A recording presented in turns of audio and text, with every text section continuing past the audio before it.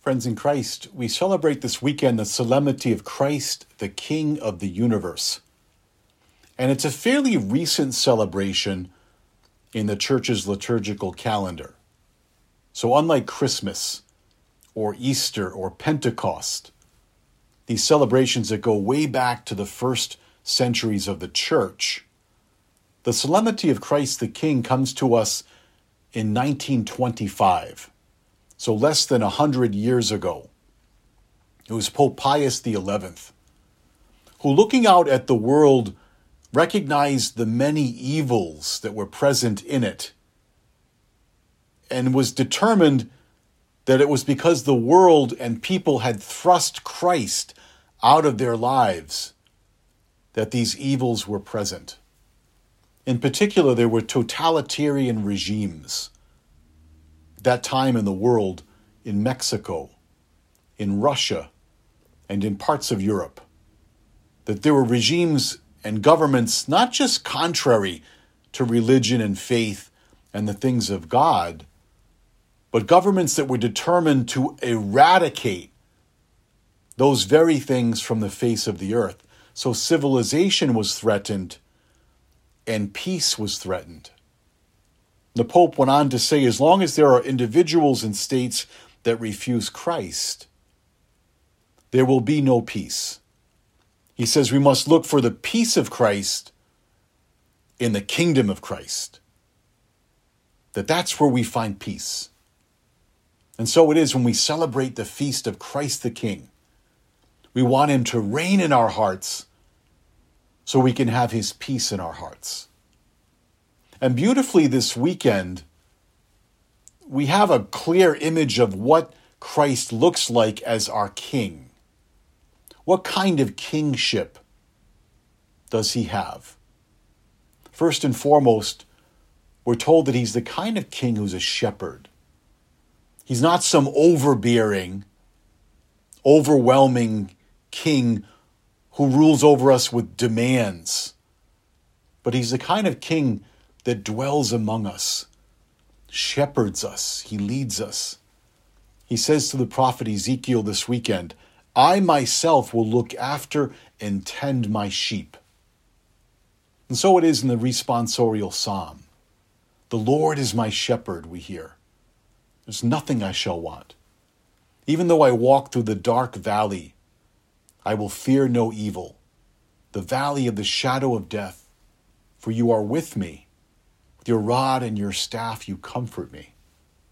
That even in our darkest moments, even in the most difficult challenges we face, even in death itself, Christ is with us to guide us through to the light of eternity with God. What a confirmation and a consolation of our Christian faith. Secondly, we discover that he's the kind of king who brings healing and comfort to us in the sacraments of the church. Besides restful waters he leads me, says the psalmist. He refreshes my soul. And so he leads us through the waters of baptism to this new life in the Spirit. He refreshes my soul. He restores me. In the waters of baptism, I'm made whole. Even so, he continues, you spread a table before me in the sight of my foes. God sets a banquet for us here in the Eucharist. He sets a banquet of love in which he feeds us his body and his blood, gives us his very life. Finally, he says, you anoint my head with oil. My cup overflows. That in the sacrament of confirmation and in the sacrament of the anointing of the sick, we're anointed with the oil of God. He gives us new strength, new vigor, new assistance that we desperately need. Whenever I celebrate the anointing of the sick, I always share with people, as close as the oil is on your skin right now, that's how close Jesus is to you in your struggles. He'll never leave you. He'll always be with you. You anoint my head with oil, my cup overflows. And finally, we discover Christ is the kind of king who is always near, never distant from us. He is particularly near in those who are weak and vulnerable and in need. When we encounter them, we encounter him. Jesus says in the Gospel of Matthew, I was hungry, and you gave me food. I was thirsty, and you gave me drink. I was a stranger. I was naked. I was ill. I was in prison. And the list is not exhaustive. He could have said, I was depressed, and you helped me. I was discouraged. I was downcast, and you lifted me up. That in all of those we encounter who are needy, who are vulnerable, who are suffering, we encounter Christ and we will be judged, Jesus says, as to how well we have responded to Christ in those places. How important that we come to recognize that he is present to us in those who are struggling. I had an unforgettable experience a number of years before I entered the seminary. I used to volunteer to help out at a homeless shelter. And so on my day off from work, I would go in about 6 p.m. and I would stay overnight, sleep on a cot in the back, and then I would serve breakfast for all the guests in the morning, and then I would go home. But there was one week in particular where several days in a row, I didn't feel the presence of Christ in my life. If you've ever had that experience, you know it can be very distressing.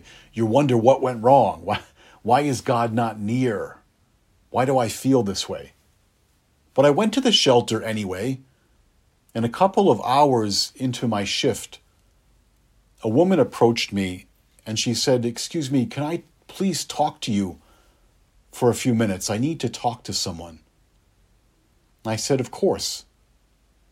And I began to listen to her, and she shared with me all of the tragic circumstances that had led to her coming to that place. That she had lost her job. She had lost her money. Her friends and family had not supported her. She had no place to live. And the more she began to speak, the more I could feel God filling my heart, drawing very close, almost overwhelmingly so. And I began to feel in my heart, I did not hear a voice, but I felt God speaking to my heart saying, "You were looking for me. I'm standing right in front of you. I'm standing right in front of you." Christ the King is as close to us as that vulnerable person, that person who's struggling, that person who is in need that we encounter all the time. Are we able to recognize that and to respond? Because in that we will find our peace. In the words of Pope Pius XI again, we must look for the peace of Christ in the kingdom of Christ. Where do we find that peace of Christ in our own hearts this week?